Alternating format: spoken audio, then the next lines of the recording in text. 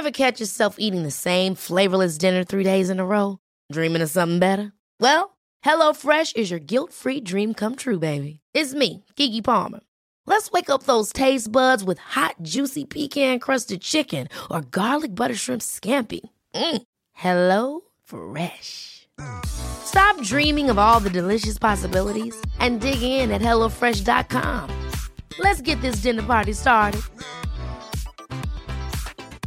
Quality sleep is essential. That's why the Sleep Number Smart Bed is designed for your ever-evolving sleep needs. Need a bed that's firmer or softer on either side? Helps you sleep at a comfortable temperature? Sleep Number Smart Beds let you individualize your comfort, so you sleep better together. J.D. Power ranks Sleep Number number 1 in customer satisfaction with mattresses purchased in-store. And now, save 50% on the Sleep Number Limited Edition Smart Bed for a limited time. For J.D. Power 2023 award information, visit jdpower.com/awards. Only at a Sleep Number store or sleepnumber.com.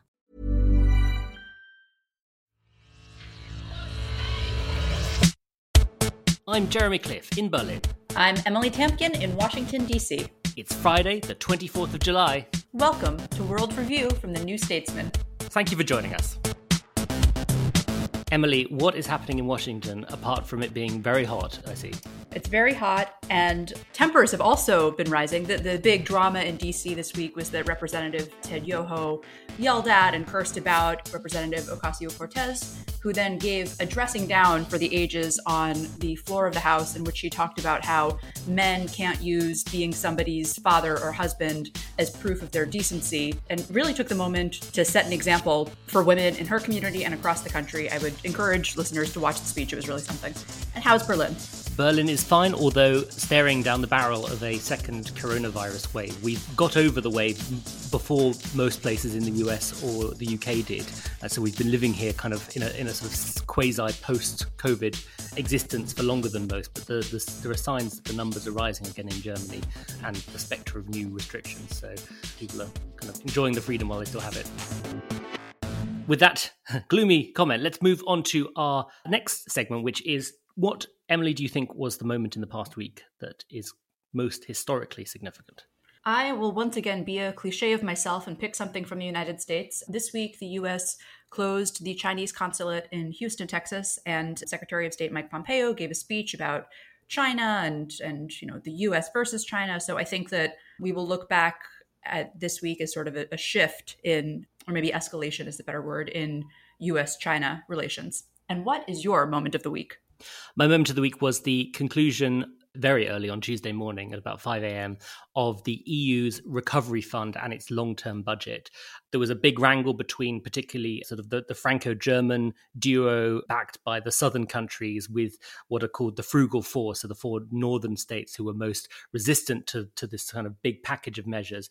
But they got a deal, and it is a big step forward for the EU. It's not perfect, these things never are, but it's a 750 billion euro package, more than half of which is going to be given out in grants rather than loans.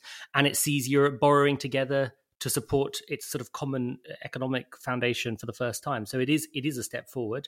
It's not enough, but it is, I think, a mark of the EU's resilience. And I mean, at the start of this crisis, I wrote for the New Statesman in April that, the endless choruses of European doom every time the European Union is put to the test are often proven wrong. The story is often more complicated, and that was the case this time round too. So worth watching what happens next, but I do think it was an important moment. With that, I'm really excited to introduce our guest this week, who is Elif Shafak, a British-Turkish novelist, academic, essayist, and activist on issues including human rights, women's rights, freedom of speech. She writes for the New Statesman quite regularly, and she's written for us this week with a really incisive argument about Recep Tayyip Erdogan's decision to turn the Hagia Sophia in Istanbul from essentially a museum to a mosque. Elif, thank you so much for joining us. Thank you so much. Let's start by talking a bit about that article and actually what's happening. I mean, it's as we record this, it's actually today that they're starting the conversion, aren't they? Could you talk to us a bit about Hagia Sophia as a building, its history, its cultural significance, and why this decision is, as you argue in your piece, so alarming? Yes, I think it is alarming. It is an important decision. And also it's a completely political decision, which is very worrying.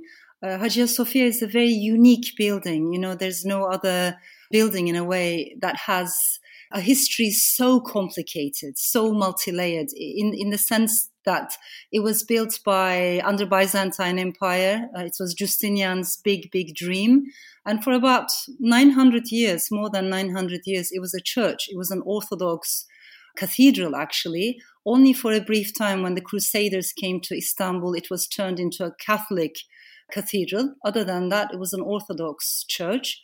And then when Ottoman Turks conquered Istanbul, it was turned into a mosque. For about 480 years, it remained a mosque. In 1930s, by Atatürk, under Atatürk, it was turned into a secular space, a museum. And so for about 80 years, a bit more than that, it remained a secular space. And this is a decision that Erdogan is right now trying to abolish completely. So he has turned it into a mosque once again. And today we have seen a big prayer. It was almost like a political show. And I find it very worrisome because the way it's being done, I mean, I don't know if you've seen the news, but the head of the Ministry of Religious Affairs, he was there with a sword in his hand. In a way, they're saying, we have gained this place, we have earned this place with our swords. You know, that kind of rhetoric is something that I find really alarming. Yeah. I mean, it's this reference to Turkish history that I assume is kind of meant by this gesture with the sword, for example. I mean, often Erdogan is compared to, or his aspirations are compared to, a sort of neo-Ottomanism, a desire to revive Turkey's Muslim Ottoman identity that predated the sort of secularization under Atatürk.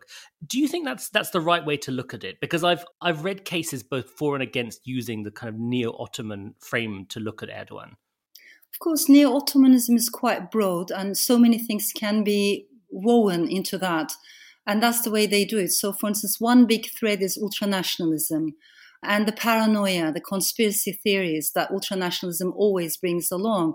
My generation, we in Turkey grew up thinking that we were a nation surrounded by water on 3 sides and by enemies on 4, that we could never ever trust anyone, and that the only friend of a Turk could be another Turk.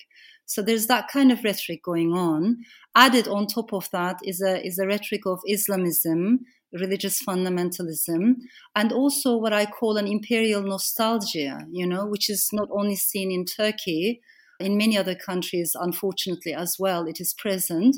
But this idea of a golden past that never was, that we should go back to those good old days, and the one-sided version of history, it almost never occurs to that narrative, to people who defend that narrative. How would I feel if I had been a minority member? You know, how would the same history seem or feel like if it were told through the eyes of a minority? So it's a very one-sided history that we're learning at school. Exactly as you say, this is happening all over the world. But before we move on to the rest of the world, this point about history and the rewriting of history and nationalism, exactly as you say, they go hand in hand. How in Turkey do you see that manifest? Obviously, we have the museum turning into a mosque, but are there other examples that you have looked at and said to yourself, yes, that's what they're doing. They're rewriting history to awake the national present. And also, why do you think it's so politically effective? We need to bear in mind that the present government, they have been in power for a very long time, actually. It's been around 18 years now. And when they came to power, they came with very liberal promises of reform. And the longer they stayed in power, the more consolidated their power. They turned more inward-looking, more nationalistic, more religious, and more authoritarian. So at first it was gradual and then with a bewildering speed. And the examples are abundant everywhere. I mean, one thing that immediately comes to my mind is that they increased the number of students graduating from religious schools, you know. We don't need so many imams. That is the truth. We need scientists. We need people, you know, in many other fields of life. But this kind of investment only in religious schools or turning secular spaces into religious spaces is a pattern. And we see it again and again. And if I may add this, I think it is particularly worrisome for women. And it's not a coincidence that we have seen an increase in cases of gender violence and domestic violence. Because again, this is a pattern. Also, history shows us that wherever we see an increase in ultranationalism, religious fundamentalism, or populist authoritarianism, we will see an increase in sexism, we will see an increase in patriarchy, and also an increase in homophobia. And this is exactly what's happening at the moment. I'd like to ask a bit about Erdogan's role in this, because this looks from the outside like a classic distraction technique, a classic stunt used to fire up a kind of culture war debate to distract from other issues going on. And it seems to me that the paradox with Erdogan at the moment is that in many ways, he's actually a weaker political figure. I mean, correct me if you think this is wrong, but it seems that he's a weaker political figure than he used to be, in the sense that, you know, he pushed through this referendum, giving himself new constitutional powers. He has tightened his grip autocratically on the country. And yet you look at it today, there are deep economic problems. His own ministers have splintered off in a couple of cases to form new parties. There are signs that his popularity is not the same, not what it was. You have an opposition figure now holding the mayoralty of Istanbul. And then you have his response in the form of these bombastic acts, so transforming Hagia Sophia into a mosque again, sort of saber rattling in Greece's direction. I mean, arguably you could talk about Turkey's important role in the Libyan civil war in the last few months, which has really changed the sort of the dynamics there, and speak, I think, to this sense of Erdogan trying to restyle Turkey once more as a sort of dominant power in the Eastern Mediterranean. Are these just attempts to distract public opinion and use sort of nationalism to detract from his own political difficulties? Absolutely, it is. And I think you're very right in pointing out that he's much, much weaker right now. But the problem is, I mean, demagogues, when they feel weaker, they're always looking for tools to use to consolidate their base. And oftentimes those tools are nationalism or religion or a strange form of jingoism, which is exactly what's happening in Turkey at the moment. And you're very right in pointing out that Turkey, unfortunately, has been struggling with economic decline, actually for a very long time now. Many people have suffered from that. Already unemployment was quite high before Corona, and now with the pandemic, it has worsened. So there are lots of problems for the government. They're losing their ground. In the last local elections, the opposition won all the big cities, including Istanbul. But the government, they just declared the local elections in Istanbul void just because they didn't like the outcome. And so there was a rerun. And again, the opposition mayor won for the second time, this time with an even much, much larger margin. So clearly they're losing the big cities, and that is worrisome for them. And when I say they, maybe some of your listeners might not be aware that there's a coalition in Turkey at the moment. So it is the AKP with the MHP, which means it is a weird combination of religiosity and Turkish ultranationalism that we're talking about. That is what is in power right now in Turkey. The AKP is Erdogan's party. That is correct, yes. Absolutely. I mean, where do you think things go from here? Because, you know, the direction of travel seems to be kind of an ever more autocratic style of leadership, an ever greater drift of Turkey away from its neighbours, particularly in Europe. I mean, people forget that Turkey is still technically an EU accession country. I mean, it feels like a bizarre relic of kind of an optimistic era over a decade ago now, when Turkey was seen as a potentially on a path to EU membership. Do you see that continuing? You know, Turkey throwing its weight around more in Syria, in Libya, around Cyprus and the sort of the kind of the maritime border with Greece? Or can the opposition actually kind of use its recent advances, use, for example, as you say, the fact that it now holds the mayoralties of all the major cities, to rein him in? Or even, you know, would it be too optimistic to start thinking about a post-Erdogan era? Or is that just pie in the sky? I mean, there's no doubt that Turkey is a very complicated country and a very important country. One thing that I would like to highlight is Turkey has regular elections. It is not a democracy. Russia has regular elections. It is not a democracy. All these cases show us that for a true democracy to exist and to thrive, we need more than the ballot box. What has been incredibly damaged in Turkey is all those additional components such as rule of law, separation of powers, free media, independent academia, women's rights, minority rights. All of them have been incredibly destroyed in Turkey. So to me, it's very important to understand that when we only rely on the ballot box, we end up with majoritarianism. And from majoritarianism to authoritarianism, it's actually a very, very short slide. Now, do I feel pessimistic or optimistic? To be honest, when I look at Turkey's politics and politicians, I do feel more demoralized because they cling to power, because they have destroyed separation of powers. That monopoly of power is very worrisome. It dominates everything, every aspect of life. On the other hand, when I look at the people, when I connect with people, talk with people, listen to people, then I feel much more optimistic. And when I say people from all walks of life, women, minorities, incredibly resilient, open-minded, there are many such people in Turkey, Democrats in Turkey. Maybe we don't hear their voices as much. Maybe they don't make the headlines, but they are there. So it is really a very complicated country. In the long run, I would feel optimistic about Turkey, but in the short run, it's quite demoralizing, all that's happening. These phenomena that you're describing, the erosion of rule of law, but continuation of elections and leaders who say, well, look, we're elected, coupled with the rewriting of history for the furtherment or expansion of nationalism and nationalistic parties, that's not just happening in Turkey. We're seeing it in Hungary, where just this week, Index, one of the last major independent publications in Hungary, the editor-in-chief was forced out. And last I saw, 60 out of the 90 staff members resigned. Rewriting of history is huge in Orban's Hungary. Hungary has to be the victim of, not the villains in history. In Poland, you have these heated debates about the role of Poland in certain 20th century atrocities. And then you have presidential elections where state media says, well, Duda's opponent is going to make us beholden to the Jews, and Duda wins again.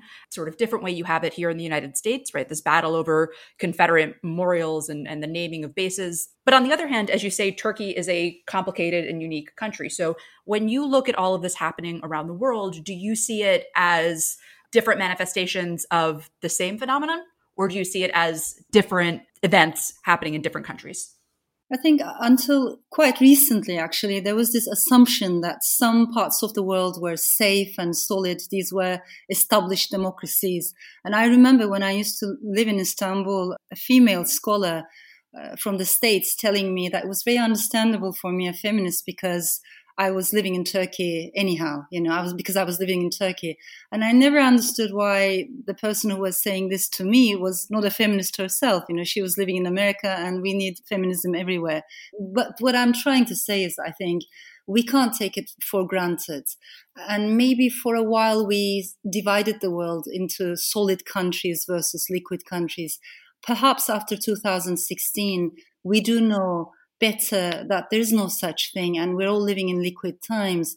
In 2017, Freedom House, you might remember, published a report that pointed out 35 countries across the world had made progress, which sounded like good news. But then the next paragraph said 72 countries, twice as many, had been going backwards with a bewildering speed.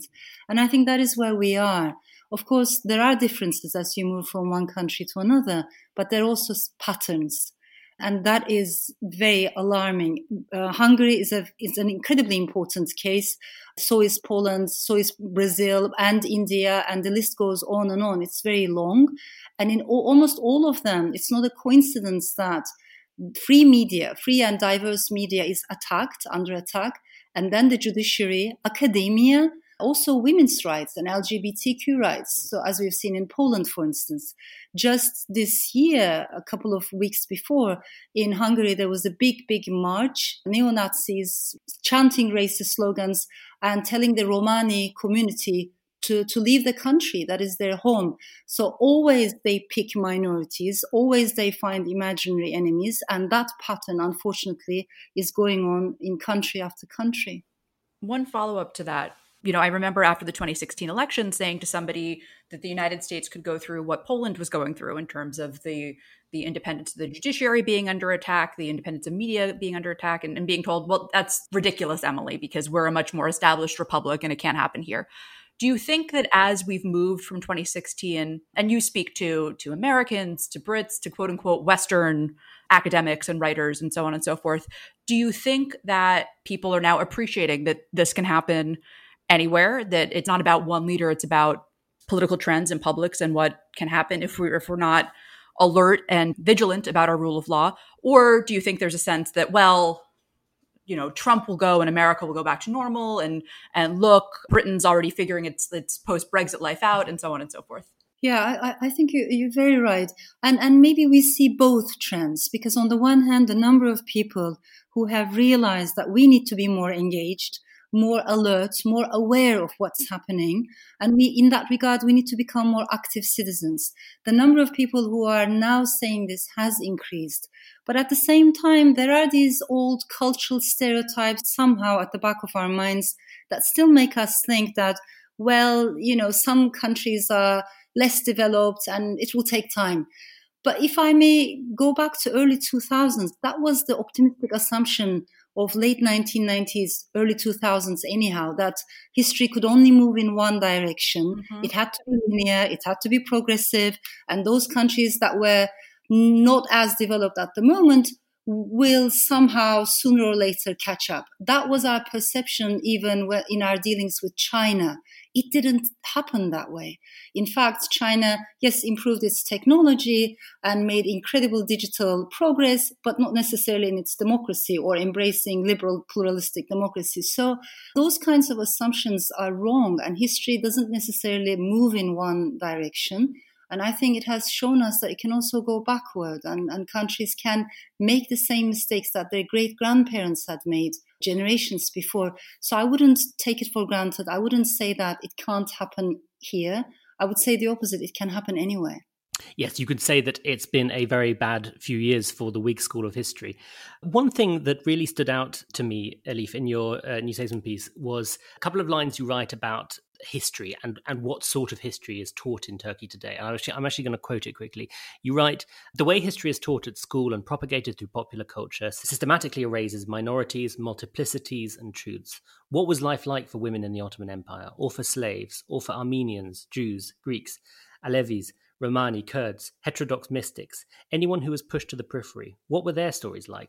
That quote, which refers in this case to the backdrop to the decision to turn Hagia Sophia back into a mosque, I think also captures something that's going on in a number of other countries. I mean, we were just talking about Central Europe, Hungary and Poland, two countries whose historic identities is actually, in both cases, very cosmopolitan. One of the things that always strikes me about Hungary in particular is that it was, for a long period, the hub of a really multi-ethnic empire. You get glimpses of that in today's Budapest. The links to the Balkans, the Jewish history, the links to Germans and Ukrainians and Russians and all other peoples from all over Europe. Similar story in Poland too. But the histories that are being taught in those countries and the identity that's being propagated by Orban and in Hungary and by Law and Justice in Poland is absolutely sort of monocentric and mono-national and mono-ethnic. And is essentially a process of writing that cosmopolitan history of Central Europe out of the history books. And it sounds like something similar is happening in Turkey, where the kind of the multi-ethnic, cosmopolitan aspects of the country's history and of the deeper Ottoman past are just kind of being written out of the story. And, there's a similar process, which Emily's written about, the way that Indianness is being refined down to this sort of one-size-fits-all Hindu nationalism under Modi. We could even talk about the persecution of the Uyghurs by China, another group that don't fit into a kind of anti-cosmopolitan vision of that country's identity. And I suppose my broad question to you, as a Turkish person, but also as someone who writes about so eloquently about identity and belonging and about how we see the past, is, and I suppose this also comes down to my classic question, which is optimism or pessimism. But do you think one can come back from that? Can a cosmopolitan history be written out of the history books, but then readmitted to them? Or is it a case of once it's gone, it's gone? My fear, particularly looking at Hungary and the way that the bits of the past that don't fit into its modern political story are being excluded, is that memories do fade, and aspects of history that used to be passed down from generation to generation in schools or through families, hit a kind of a cul-de-sac or hit the buffers and can't then be revived, even if the politics changes.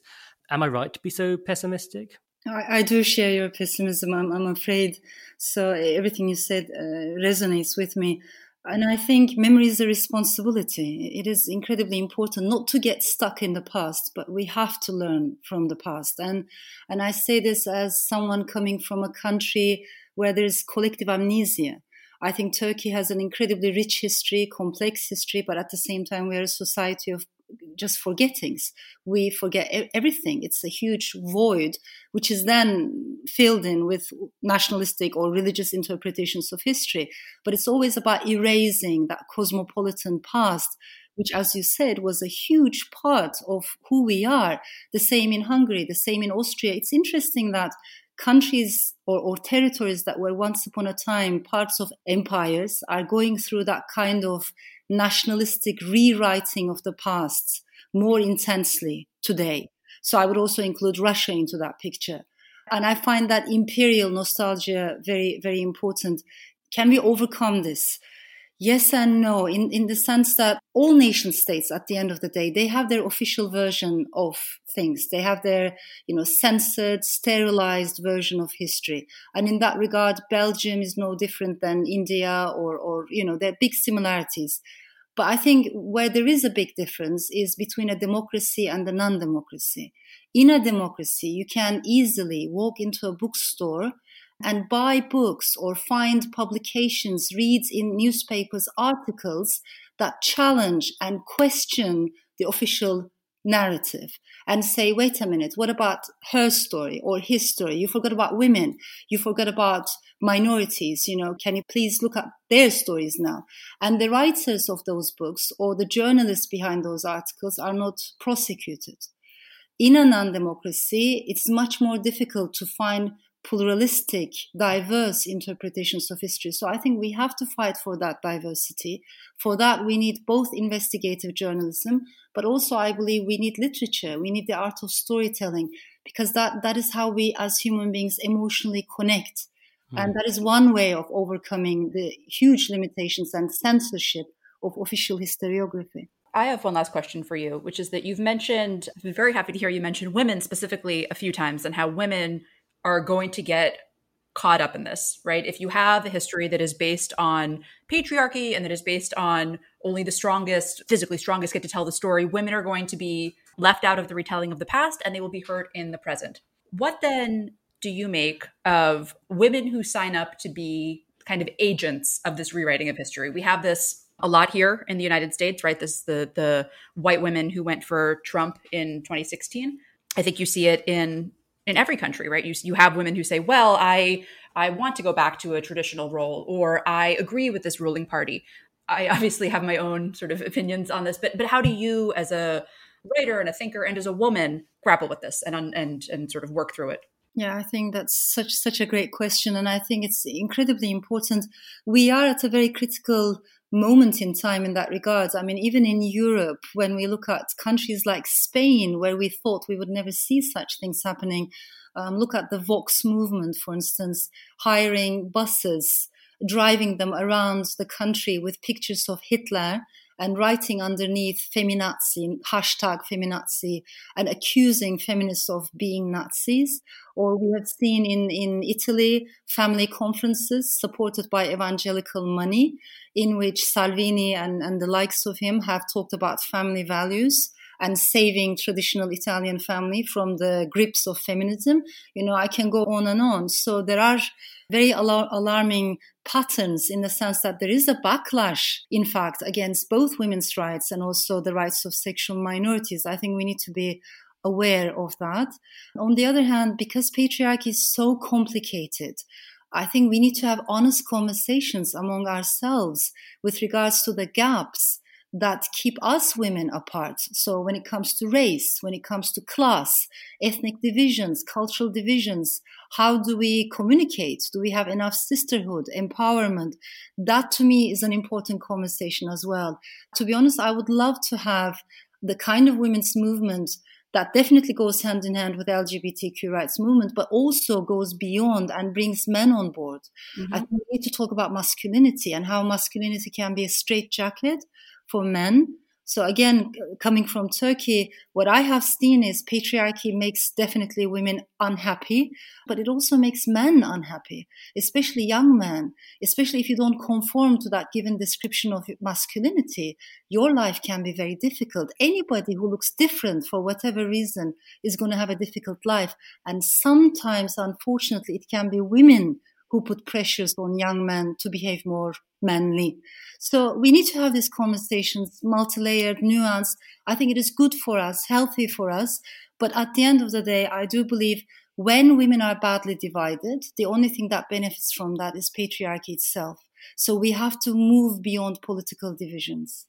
I think it's particularly interesting to me to hear what you say about the detrimental effects that it also has on masculinity, because I think that is something that runs through a lot of these sort of macho, strutting, illiberal leaders, is on the one hand a kind of aggressive campaign against what they see as the sort of ground lost to feminism in the last years. But on the other hand, it's kind of you just need to scratch the surface to see the intense kind of defensiveness and sort of sense of vulnerability. It's all about masculine pride and dignity being stolen away or being kind of undermined. It's this curious mix of kind of aggression, but also intense insecurity. There's an interesting piece to be written, I suppose, about the kind of the gender politics of this sort of paranoid victimhood complex that unites so many of these kind of macho strongmen type leaders. And we have seen it in the way in which they failed to answer to coronavirus crisis, no? I mean, Bolsonaro did the same thing in Brazil. We have seen in country after country, including Trump, as if they can't, all these macho leaders, they don't want to wear masks, they belittle the virus, they belittle the pandemic, and overall across the world, women leaders have dealt with the virus in a much more efficient way, definitely. Now that we have successfully gotten a discussion of toxic masculinity in our world leaders into this podcast, we are going to move on to our next segment, which we like to call You Ask Us. Very good, Jeremy.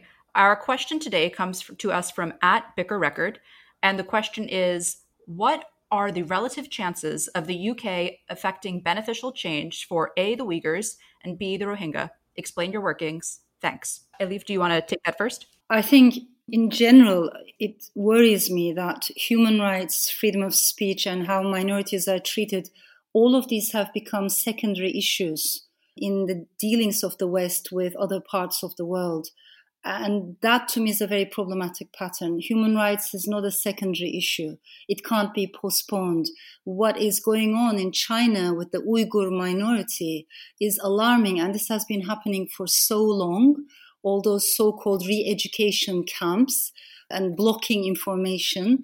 We need information. We know enough to understand that this is an atrocity. It is a genocide going on there.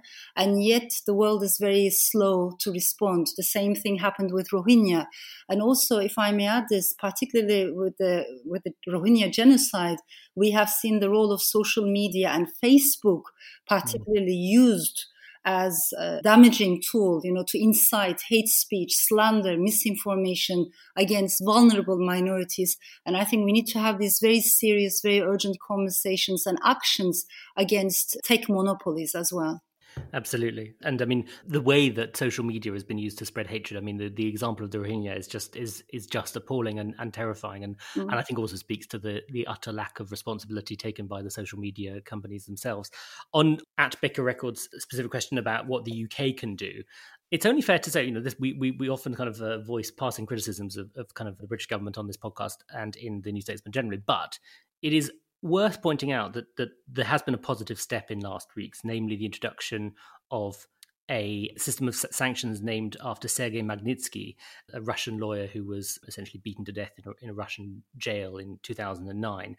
And these sanctions essentially allow the British government to impose specific sanctions on those believed to be involved in human rights abuses in the governments or kind of the officialdoms of other countries. And so these seem to particularly take aim at Russian officials, but it's also, I know that leaders or officials from Myanmar and Saudi Arabia have also been in their sights.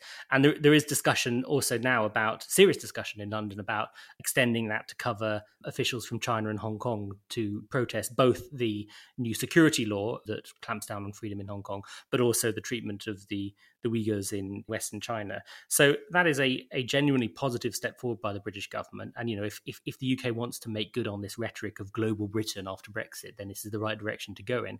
So a thumbs up to that. But I would qualify it by saying that, a lot of this response would be greatly strengthened if the UK would work more with the EU on it. The EU has let's face it, patchy record sometimes on standing up to human rights abusers like the Chinese government. But it is a much larger force than Britain acting and speaking on its own in the world. And Britain does have allies across Europe on these issues. I mean, here in Berlin, Norbert Röttgen, the leader of the Foreign Affairs Committee in the Bundestag, has strongly supported the UK's kind of outspoken criticism of the Chinese government and criticised his own government for not doing enough. And so there is a kind of network of allies around the EU that Britain could work with on this and really increase its voice on those issues. So putting my well-documented broader scepticism about Brexit to one side, I do think that now's the time for Britain to, yes, kind of step up its voice in the world on these human rights issues, but not stop the fact that it's leaving the EU from allowing it to form alliances with its European partners on this. I would add two things. First, I remember being at a holiday party in DC and I was speaking to somebody about the importance of human rights. And this guy pops up and is like, well, we can't talk only about human rights. And I just looked at him and was like, well, we don't talk at all about human rights in this city, right? They hardly ever seem to be at the forefront of our considerations. And that is wrong. That should be part of what is guiding our foreign policy, not a secondary or even tertiary concern.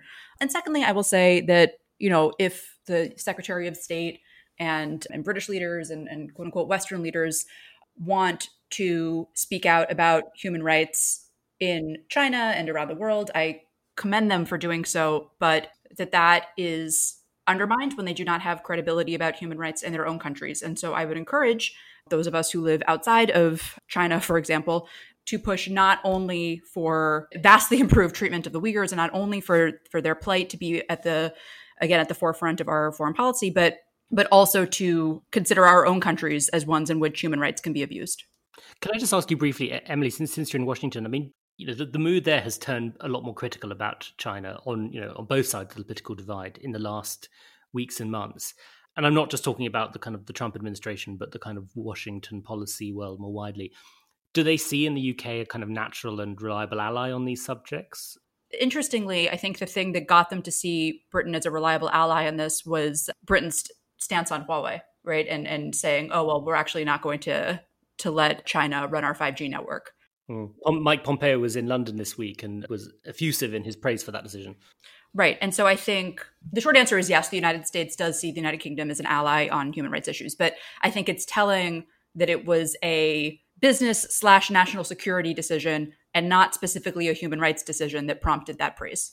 With that, should we move on to our final segment in which we'll look ahead to next week? Elif, would you like to kick us off with the event or development next week that you'll be most looking out for in world affairs? I don't know if I'm deviating from the question, but I think because we're living in a world in which every day we wake up with this feeling that something is going to happen, it's just full of uncertainties.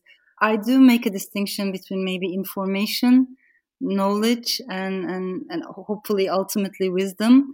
I feel like we live in a world in which we have too much information, like a bombardment of information, but less knowledge and even less wisdom. So one of the questions that I ask myself is, how can we decrease the information that we deal with? Because I think we can't process it. It's just too much. But increase the amount of knowledge we get, and hopefully ultimately increase the amount of wisdom that we attain. For that, I think we need books, we need stories. I don't want to follow information that much.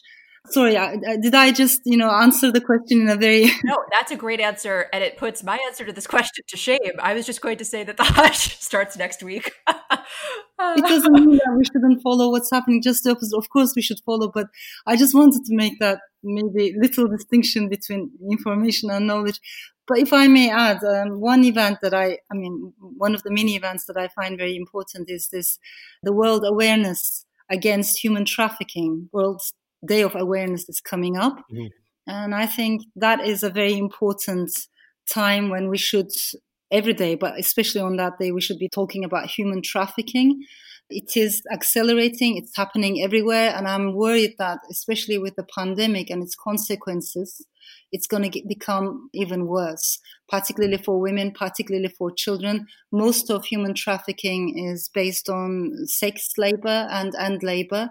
So I think it should always be at the forefront of our discussions. Yeah, it's striking how the crisis has often, or the pandemic has often taken hold, particularly in those parts of populations that are the most vulnerable. It's really exposed the weak links in a kind of society's coherence and cohesion. And I think, that makes absolute sense. And I appreciate the broader thought about the distinction between information and intelligence. I think that's a very useful one to take into the next week and all weeks. Emily, would you like to give us your thoughts on the Hajj? Yeah, I was just going to note that the Hajj begins next week. And the reason that it's worth looking out for is that this year, because of the pandemic, they've limited the number of people who can go, or number of pilgrims, to around 1,000. So how this actually works and the way in which that changes the nature of this will be, I think, worth watching. And Jeremy, what will you be on the lookout for?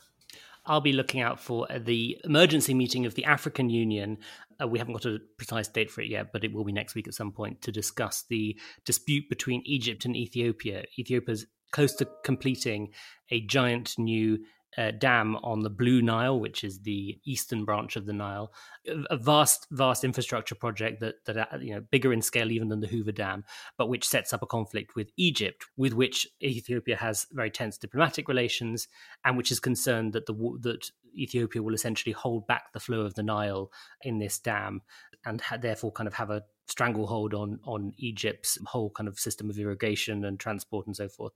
The talks between the two sides broke down early this week, and it's now being escalated to a sort of a Pan-African level. So it's definitely worth watching that, particularly as the sort of seasonal rains already are filling the dam, and sort of certain points are being reached from which they can't come back. So it's could escalate into quite a significant dispute. And I think also just speaks to this broader question of the kind of the new geopolitics of water. I mean, this is going to be a very big subject over the course of the next decades, and we might just be getting a foretaste of it in this dispute. So yeah, I'll be keeping an eye out for that. With that, I think that all remains is for us to say a very big thank you to Elif for your excellent piece of the New Statesman, which is available online. We'll put it on the website of this podcast and tweet it out again from our international Twitter account @StatesmanWorld. And thank you very much for joining us on the podcast today, Elif. Thank you so much. Thank you. If you've enjoyed this episode of World Review, please do leave us a review and tell your friends, acquaintances, and sworn enemies about it. Absolutely. And as a reminder, you can subscribe to our World Review newsletter and follow all our international coverage at our international homepage, newstatesman.com/international. Our producer has been Nick Hilton. Thank you so much for listening, and until next week.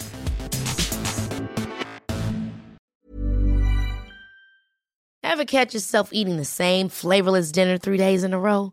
Dreaming of something better? Well, HelloFresh is your guilt-free dream come true, baby. It's me, Keke Palmer. Let's wake up those taste buds with hot, juicy pecan-crusted chicken or garlic butter shrimp scampi. Hello Fresh. Stop dreaming of all the delicious possibilities and dig in at HelloFresh.com.